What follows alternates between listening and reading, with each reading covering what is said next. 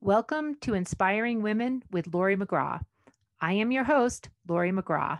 I have spent the past 30 years in leadership, and over the years, I've come to learn one thing: women need women, and not just any women, but inspiring women. Tune in every week to hear from women at the pinnacle of their careers and from others who are just starting out. Episodes can be found at inspiringwomen.show or subscribe on your favorite podcast app. Thanks for listening, and I hope you will be inspired.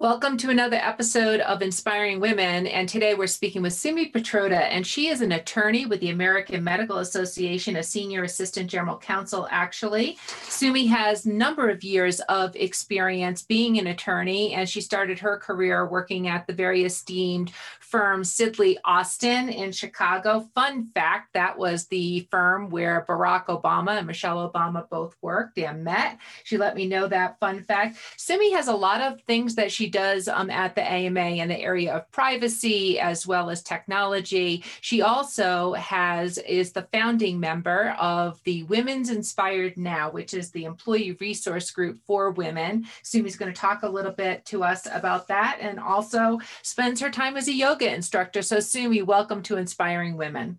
Thanks, Lori. Thanks for having me. It's good to be here. Terrific. Well, let's get started. So Sumi, you and I have the opportunity to work together, and that's a very exciting thing for me. I really enjoy that. But why don't we start with what you're doing right now? Sure. Thanks, Lori. I am happy to speak about that. So currently I'm back to practicing law after taking a brief sabbatical a couple years ago. And I am focusing mainly in the area of data privacy. So my role is kind of overseeing the area of data assets. And of course, in my support of various clients and business units throughout the organization, I bring that specialized focus of data privacy as well throughout.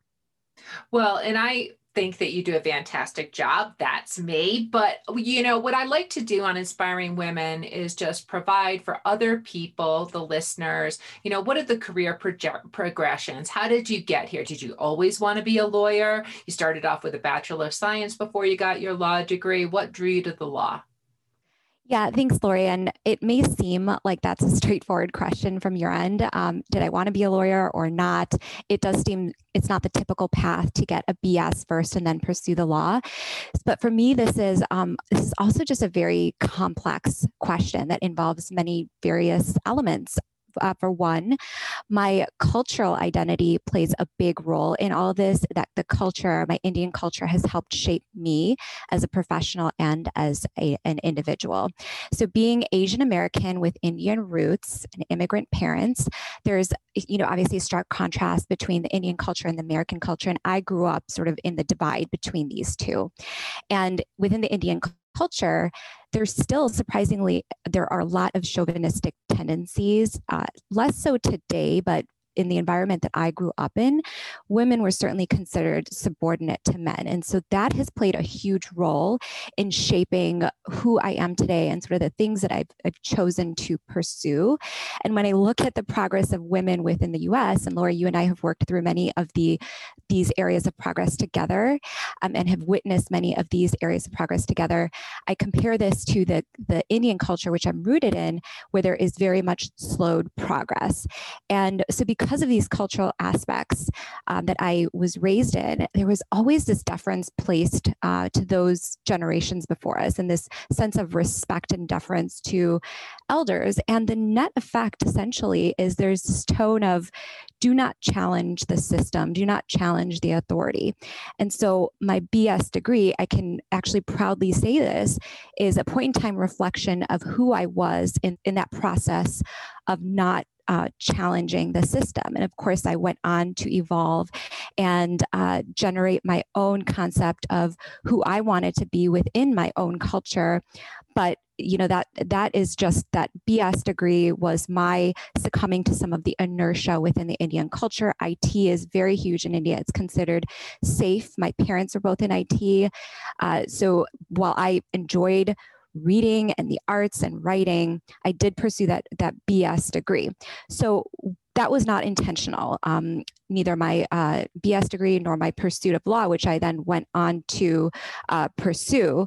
But then what was intentional was I was always attracted to this idea of the Renaissance woman. So deep knowledge and understanding across multiple subjects and deep passion across multiple subjects. So it turns out that, my passion for technology, science ties very well with a lot of the writing and reading and deep critical thinking analysis that I do in my current profession, my current role with my training. So all in all, I'm very proud with coming closer to that ideal that I had as a child, this Renaissance woman. So that's a great description. And so in terms of that progression with immigrant parents who are rooted in IT being a safe profession for Indian women, and then moving to the law, were they supportive of that? Or was that sort of a challenge that you had to sort of work within the family dynamics? Absolutely, they were, and I think they wanted to see me succeed. And while having immigrant parents, they did not necessarily know or have the tools available to them to be supportive in the way that I needed. Like, they couldn't provide guidance. They didn't know what it was to be a lawyer. We didn't have family members that were lawyers, but they knew that they wanted to support me. And to me, that was all that I needed. And that support was tremendous. Well, support networks are a really big deal. And let's talk a little bit about the career progression. So you've been at the AMA for a couple of years now, but you also left for a stint and then came back. I've seen that with many people who make career choices like that. I call that sort of a boomerang kind of thing. So you made some choices there. What happened and why did you leave, come back, and what did you learn across those different choices? Sure. Thanks, Lori. And I think, some of you may know this to those listening out there, but after 10 years of being a lawyer, I actually left my legal career to join a startup company as general counsel, but of course wore many different hats during that time. I was really drawn to the entrepreneurial energy, the freshness, the aliveness, and the fast-paced nature of the entrepreneurial world. And I did well in that role. I was, of course, chief operations officer, general counsel. I did a lot of marketing, sales as well. And one of the things that I learned in wearing those many different hats is that I absolutely enjoy being a lawyer. I love the letter of the law. I love the application of the law, the academic aspects of it, and connecting with clients to build solutions that revolve around the law. So it actually turns out that in law, I already have many of the things that I was looking for in terms of that freshness, aliveness, and fast-paced nature of things. And this is not, Lori, a story about lost time or regrets. This is a story more about taking leaps and taking leaps specifically on a path that's not necessarily a straight line, if that's what you need. And it's also a story about finding your people. And Lori, our general counsel, Brian Vandenberg, he is one of the people that I have found and identified with. And I was actually transitioning out at the time when he was coming in, but immediately when I met him, I knew that he would be one of the people in my circle of trust. And so had I not kept in touch with him, had I not stayed invested in him in the same way he stayed invested in me, I would not have found this opportunity back at the AMA. I would not have completed or found my path back to the role that I'm in right now. And so even if you're not in the same space, just continue those investments. Well, I like that advice because I think that, for women in particular, always continuing to build your network. So it's wonderful that you pursued opportunities that were fruitful for you, that gave you learning opportunities, that allowed you to expand your skills and grow in your profession. But also you continue to keep the network being built, and investing in that network is terrific advice. Let's talk about some of the other things that you tend to like to do, Sumi, and you have a newsletter for privacy. One of the things that you are known for at the AMA is that you are the founding member to create the Women's Employee Resource Group. So I want to just tell a little story, because that is, when I first met you, we were having a coffee and you just wanted to have a community of women, and we were chatting about that. And that just seemed like a great idea. There were not employee resource groups groups at the time, and then it became a thing. What drew you to that? Why the desire to do something extra than just your day job where you're pretty busy? Yeah, and I'm smiling, Lori, because the coffee that you and I connected over, that was actually one of the best things that happened to me at the AMA. I mean, just the energy that was created from that discussion that ultimately led to the creation of our women's group, Women Inspired Now. That's been one of my greatest experiences here within the AMA. And what really led me to have that discussion with you and then subsequently others within the organization is of course I talked about the being raised in a male dominated culture, but also professionally I've always been the minority, whether it's as an Indian woman or just as a woman generally. And so working in the technology space and then even in the legal profession within the technology space, I was sometimes the only woman in the room, oftentimes the only woman in the room. And don't get me wrong, in a room of men, I feel safe. But in a room of women, I feel energized. And so I thrived off of that energy and connecting with other women. And when you look at the cultural revolution of women in power taking place today, things are constantly changing, right? There's nothing static about that. And it's ever evolving, ever changing. And so we as women, I feel the need to constantly be reinventing and redesigning what we need and actually more specifically, the space that we create for ourselves based on what we need. And so that's sort of the discussions that eventually formed the Women's Professional Development Group. And I specifically want to identify this as a professional development group because there are, of course, social groups out there, but within the Women Inspired Now, we focus on professional development specifically.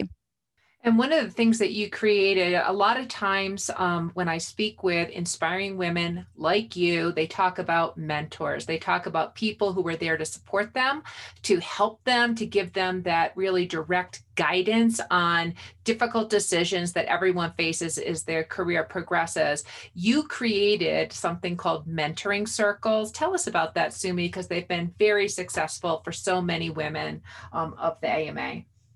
Sure. So the Mentoring Circles was an initiative that launched last year, and it was tremendously successful. The concept is instead of relying on one-on-one mentoring connections that may sometimes feel forced, we create small group environments for women from different levels, from different groups, from different stages in their career to come together and discuss things, whatever they want to discuss. Each mentor circle sets their own goals and their own path, and that actually opened up and facilitated a huge opportunity for us, as you know, Lori, with transitioning to our work from home environment in the pandemic. Women were still able to connect with each other and thrive on that, the connection they built with other women.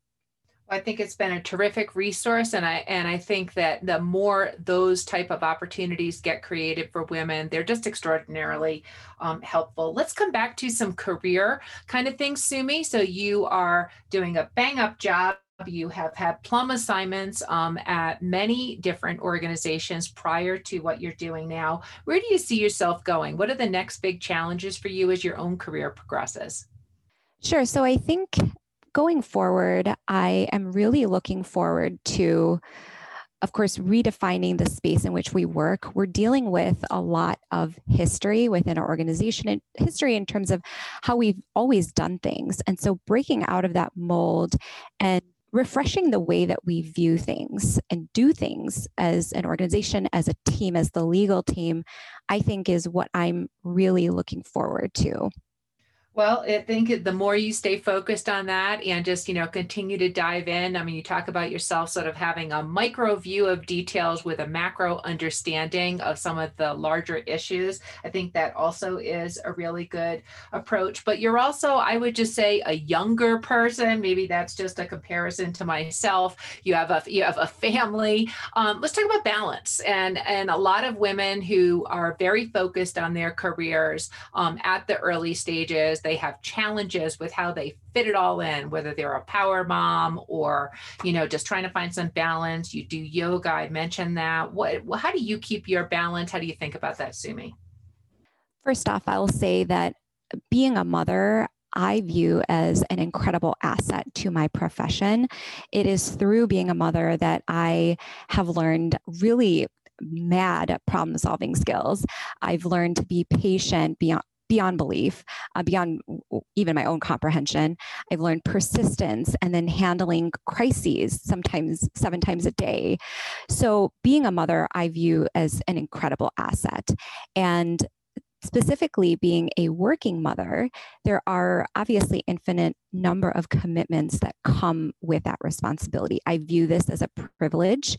And you mentioned, Lori, yoga, meditation, that gets me about 50% of the way there. But I also think that balance is a subjective term, and so is stress.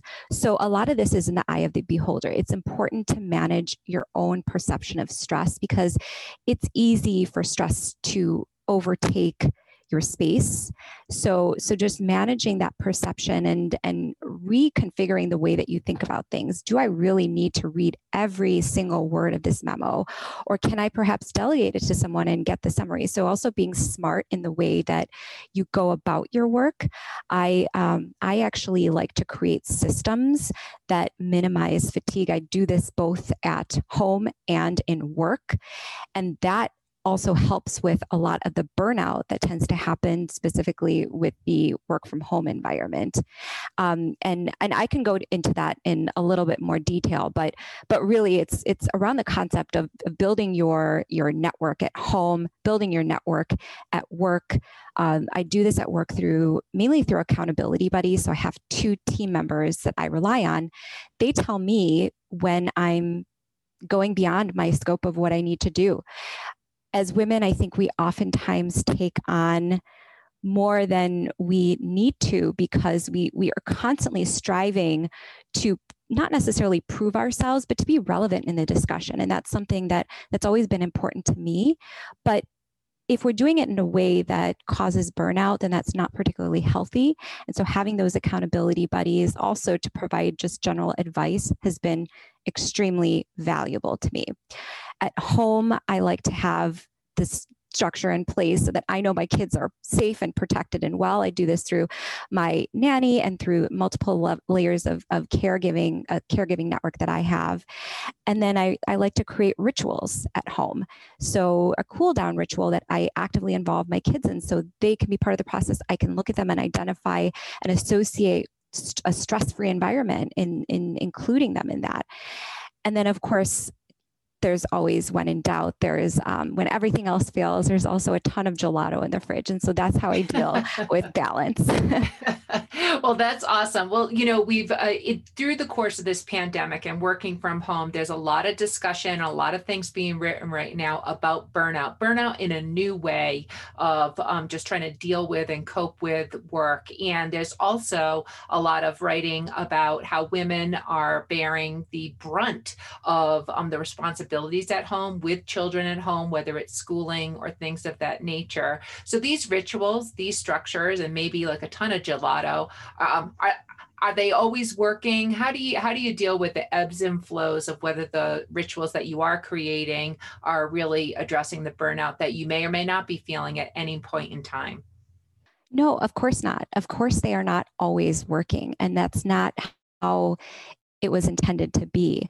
I mean, just viewing this as a dynamic process and giving yourself some flexibility is always important.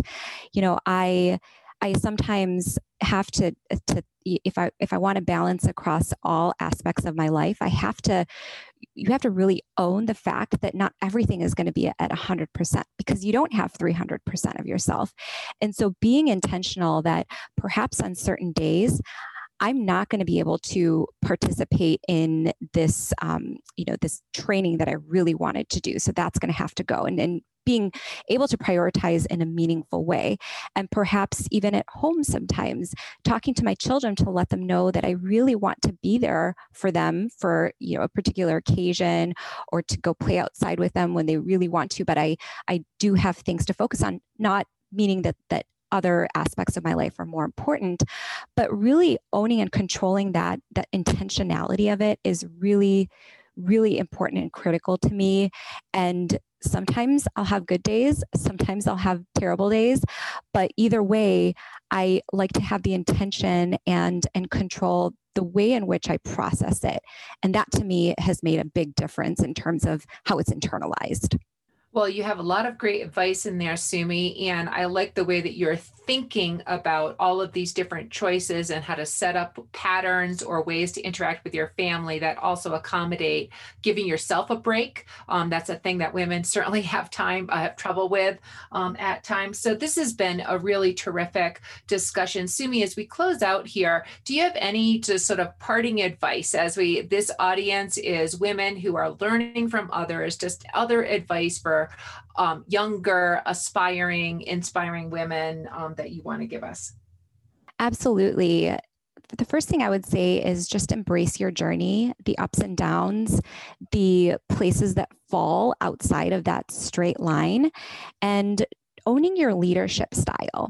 I have a leadership style that is not necessarily typical. I'm not always the loudest voice in the room. I like to be thoughtful and provide my contributions in a meaningful way that makes sense to me. And so really avoiding that thought or idea that leadership means one thing or one type of style, a style that's attributed to those before you or a style that's attributed to people you aspire to be like, but really owning and embracing your own style, because that's how you will thrive and you will succeed as your own leader. And then another piece of advice I would share is something that you've taught me, Lori, and this is something that I've seen time and time again in working with you, and that is don't just ask for what you think you'll get, but ask for what you think you're worth, because I think we as women oftentimes undervalue what we want, and we end up negotiating against ourselves. So go all out, go above and beyond, and you will end up in a good place. You have to have trust in that process. Well, Sumi, I think those are great pieces of advice. This has been a fantastic discussion. This has been Inspiring Women with Lori McGraw. I have been speaking with Sumi Petrotta, and thank you so very much. Thank you, Lori. This has been an episode of Inspiring Women with Lori McGraw. Please subscribe, rate, and review. We are produced by Kate Cruz at Executive Podcast Solutions. More episodes can be found on inspiringwomen.show. I am Lori McGraw, and thank you for listening.